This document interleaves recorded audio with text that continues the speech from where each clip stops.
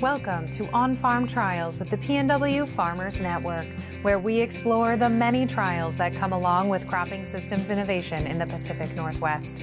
Plenty of questions get asked while farming across this region, and together, we're digging into what it's like to try to answer some of them as producers, researchers, and the many other professionals in the field that get things done. The interviews compiled for another special episode of Stories from the Field features Garett Moon of Moon Family Farms in the Horse Heaven Hills in a conversation with researcher Dr. Garett Heineck with the USDA-ARS, Andy Juris of Diamond J Farms in Bickleton, Washington, and Wade Troutman of Open Heart Farms in Bridgeport, Washington. Thanks for joining us for this bonus episode focused on telling stories directly from the farm. We're glad you're here. I'm your host, Carol McFarland. I farm on the ground that's been in my family since about 1941, and we are 100% no-till in our operation. We are on some extremely dry and light soils, very windy conditions, and so we have to be very careful with how we treat the ground.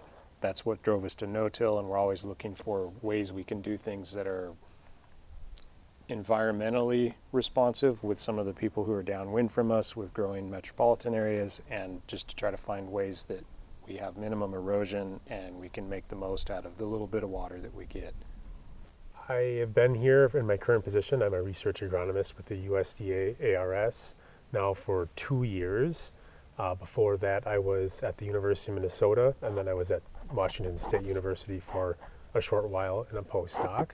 My role here in the Northwest Sustainable Agroecosystems Research Unit is to study cropping systems throughout our LTAR, long-term agroecological research site, which extends across most of eastern Washington, northeast Oregon, and northern Idaho. So it's a very large swath. And the Horse Heaven Hills is one portion of that I'm very interested in doing research on. A lot of what I do is on farm, so I'm working closely with farmers across this region. Well, I'm in my 70s. I've farmed all my life. I was as a child out with my grandpa and stuff, and so I've got to see the farm transition over all these years. All I ever wanted to do was farm. Our farm wasn't very big, and so I really didn't have an opportunity. There wasn't the income for a couple of generations to live on the farm, and I was encouraged to get a job elsewhere.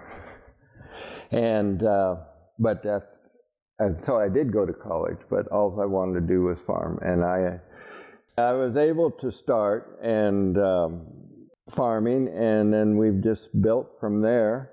And this country is maybe 10-inch moisture. It's a couple thousand feet in elevation, but it's fairly far north. And the glacier covered it and left a lot of rock on the ground. And because it's not the best ground in the world, when I was starting farming, when people retired and their children had left or they didn't have children, there wasn't a lot of competition to lease other ground because people would look at it and say, who in the hell would want to farm that? And I took the ground that nobody else wanted. I know I did one early soil test and it had 0.3% organic matter in it. I farm with my dad. I'm the fourth generation on the farm. We started here. Great-grandfather came in about 1904, and I think he started out on his own about 1930, so we're latecomers to the country. And farm about 4 miles east of Bickleton. 12-inch rainfall zone is what they say on paper, but it's a really good year anymore when we see that. Some of our drier grounds in that 6, sometimes 4-inch. So shallow soils, about if you get 2.5 feet to bedrock, it's pretty good. So it definitely is a challenge. High altitude, we're about 3,000 feet up here. The high school gym's at the same level as Snoqualmie Pass. So wow. It doesn't feel like it, but we are in the foothills of the Simcoe Mountains, so you can see the trees. We got a lot of scenery.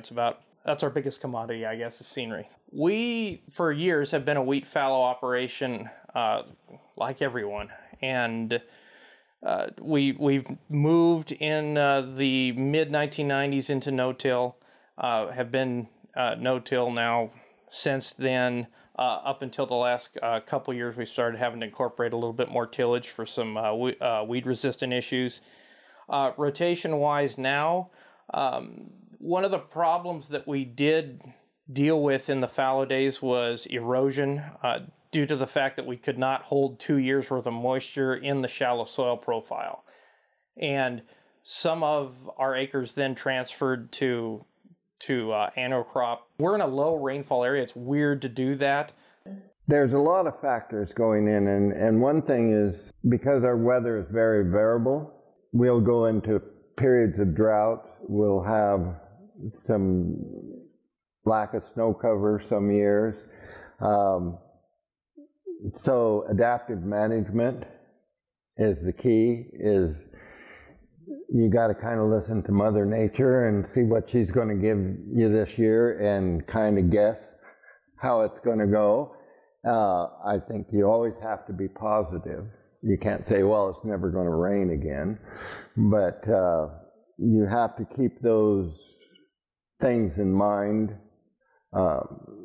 We try not to ever go for the highest yield potential, because that can bite you really bad if you've laid a lot of cash out to raise that 100-bushel crop on ground that you're lucky if you raise 50, you're happy. So you adjust to what you see going on around you, and then trying to stay current. But maybe the main goal I saw 40 years ago was we didn't have any organic matter. And then I realized we were compacting our soils. And so a lot of the management is how much of this can we fix in a lifetime? How much can we go back to when my grandpa came out and it was virgin prairie? How far, because they raised pretty good wheat for the first 15, 20 years. No fertilizer, very little inputs, and they were successful. And then, as far as I'm concerned, they lost the organic matter. And it's been a battle to get back to that point. And so I guess we manage for the future. We try, even though you're caught up into making a profit this year, you still, the long-term goal is always the underlying management factor. Because we're so dry, and it's not the best system, but it's the only one that works. And many of the challenges that come associated with the fallow, with chemical resistant weeds and with loss of moisture, the fallow is not particularly efficient, but it's just enough efficient that we can grow successful crops with it.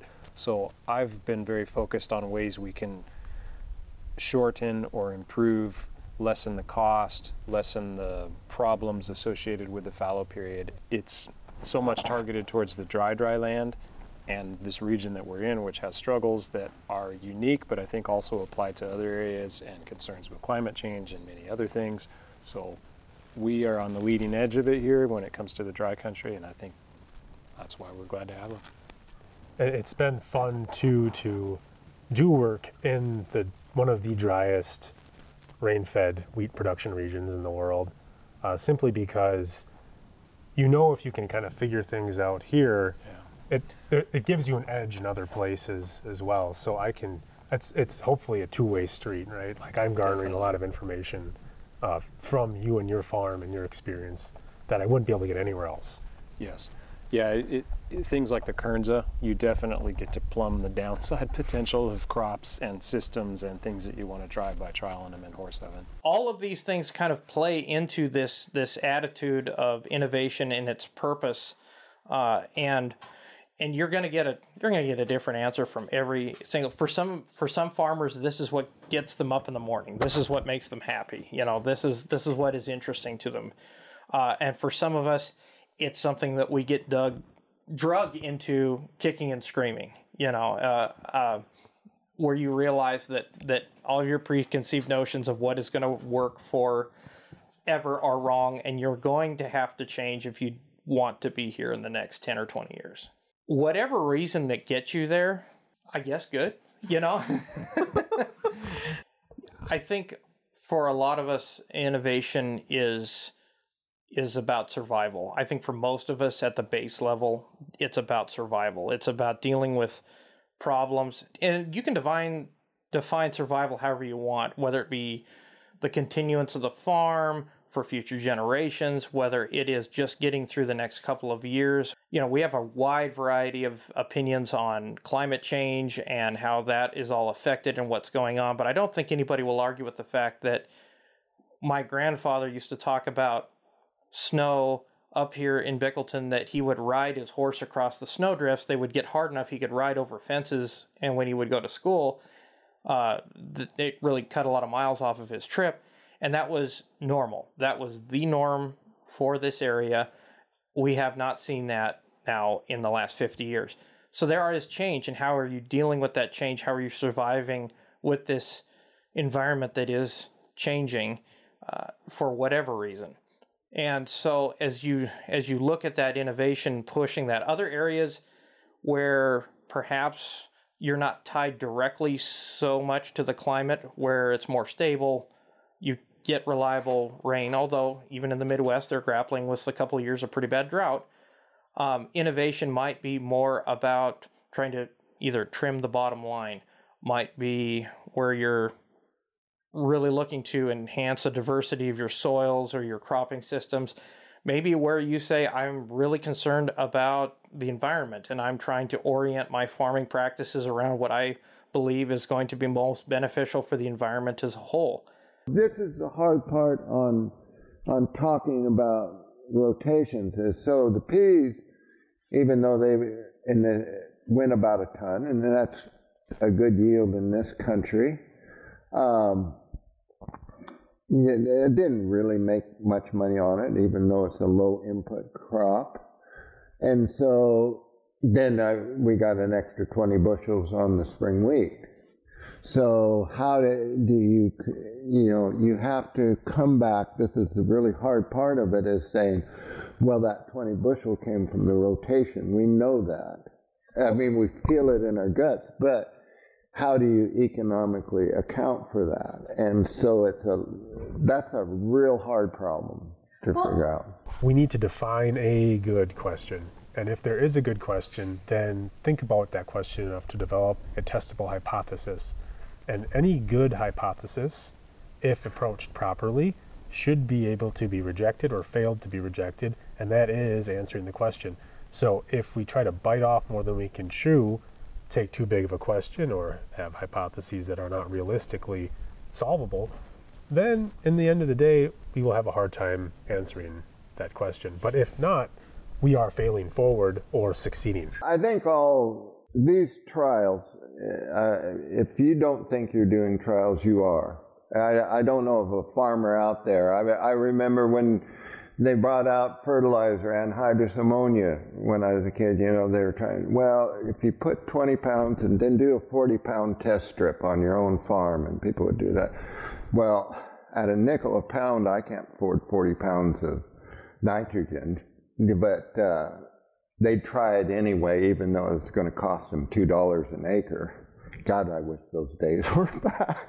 When I started farming, it was so many pounds of N, and most of us put it on as an anhydrous ammonia, which was the cheapest, and it worked great for a while.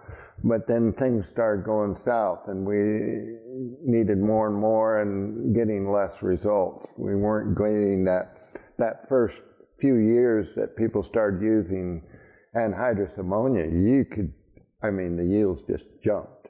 But then what we found out is the pH changed in the soils.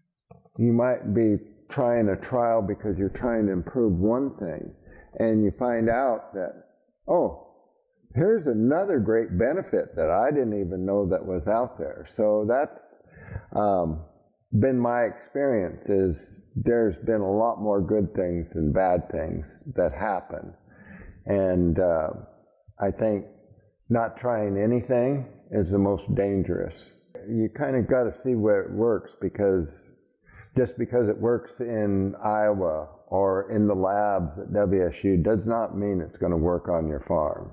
Yeah. And taking that knowledge and adapting it, you can glean a lot of knowledge there, but you still got to know your dirt and make it work on your farm.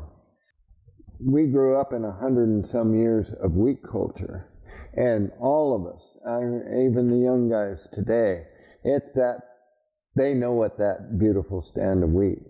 And it doesn't matter if wheat's $1 a bushel, it's still the ideal to achieve. And it's a mindset, but that doesn't mean that all these other crops can't work into that mindset. And then has it turned out with us, canola being more profitable than wheat? That's still the wheat.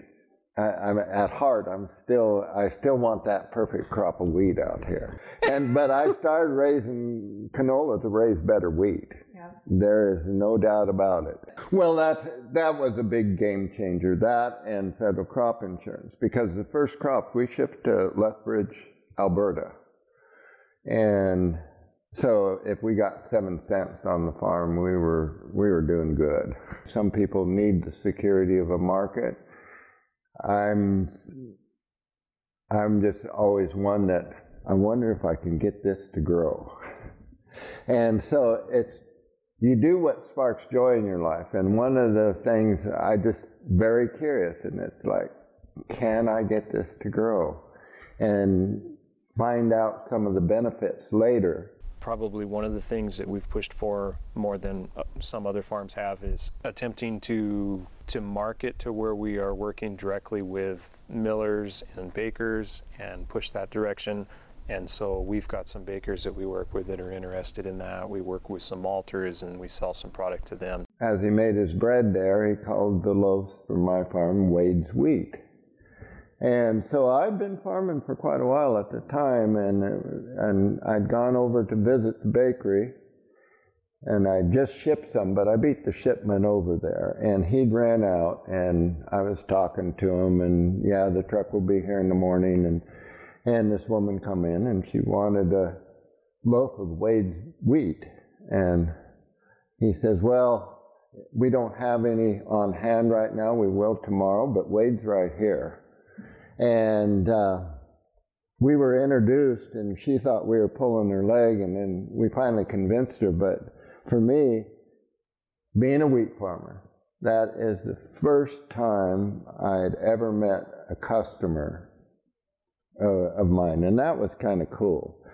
And that relationship of direct marketing directly to the baker worked fairly well for me. And it brought some much needed cash in at the time, and it was profitable, even though we were only, our yields weren't that great, but we were able to maintain them. The biggest expense was bringing in organic fertilizer, sourcing that all had to be shipped in. And then when he retired, I could not find that direct access. It was more going through a miller that did organic grain, that sold it to a baker that did stuff in volume. And then the profit margin went down because too many people were in between. So on the organic end, what I didn't like was the amount of tillage we had to do to control weeds. The weed control is the hardest thing to do in organic. And unless you got the time and money to go out there and hand pull the weeds, it gets really, really tricky. The market for organic yellow split peas really sucks.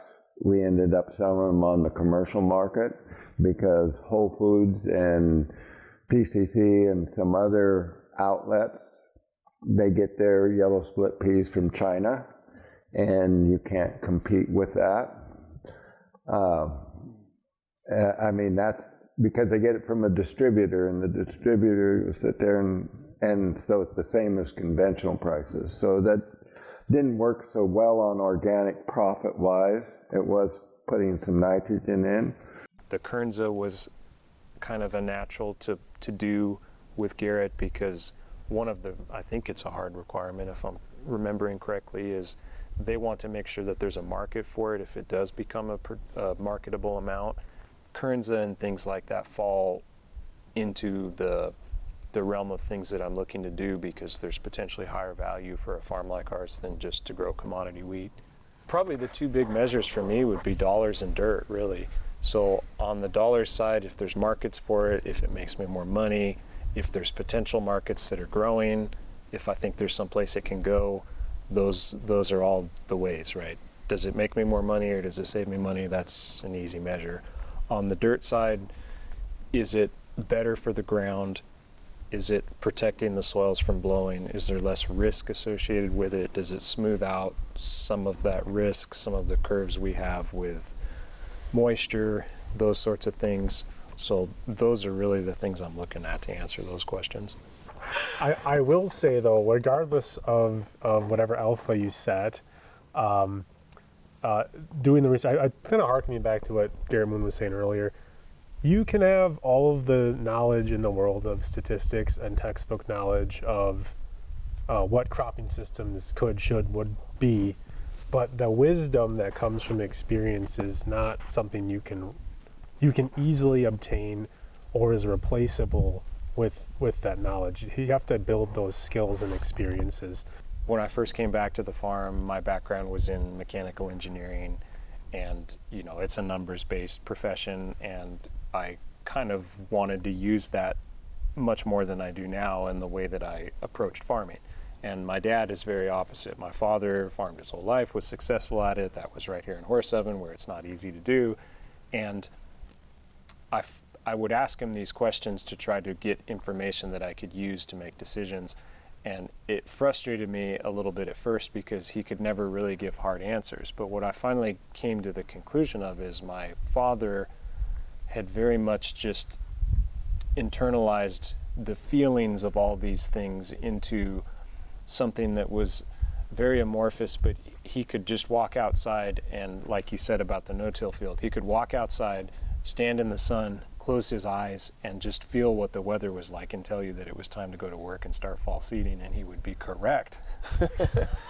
And it takes a lot of years of experience to get there, of course, but also data is useful, but there are so many variables and the unbelievable complexities of these living systems and how everything intertwines and the mechanical part of farming and the way the iron affects the soil and all these things.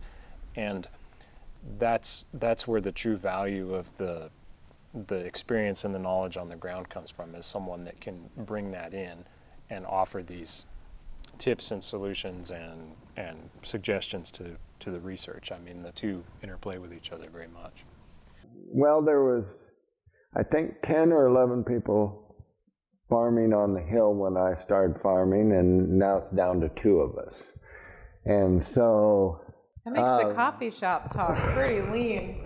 Well, and there used to be people at the coffee shop, and that's gotten really thin too. So, and it's not that I miss the old days, because there was some really hard stuff in the old days, hard physical work in the old days that we've overcame with technology and stuff. But it's that lack of a larger group of people in your close community to get together with fellow farmers that are kind of like-minded or trying to do the same thing you are, the rural culture instead of an agrarian culture. And they're two very different things. And this rural culture has kind of developed a life of its own, and people come out here to retire so they could hunt and fish. People come out here to get away from society.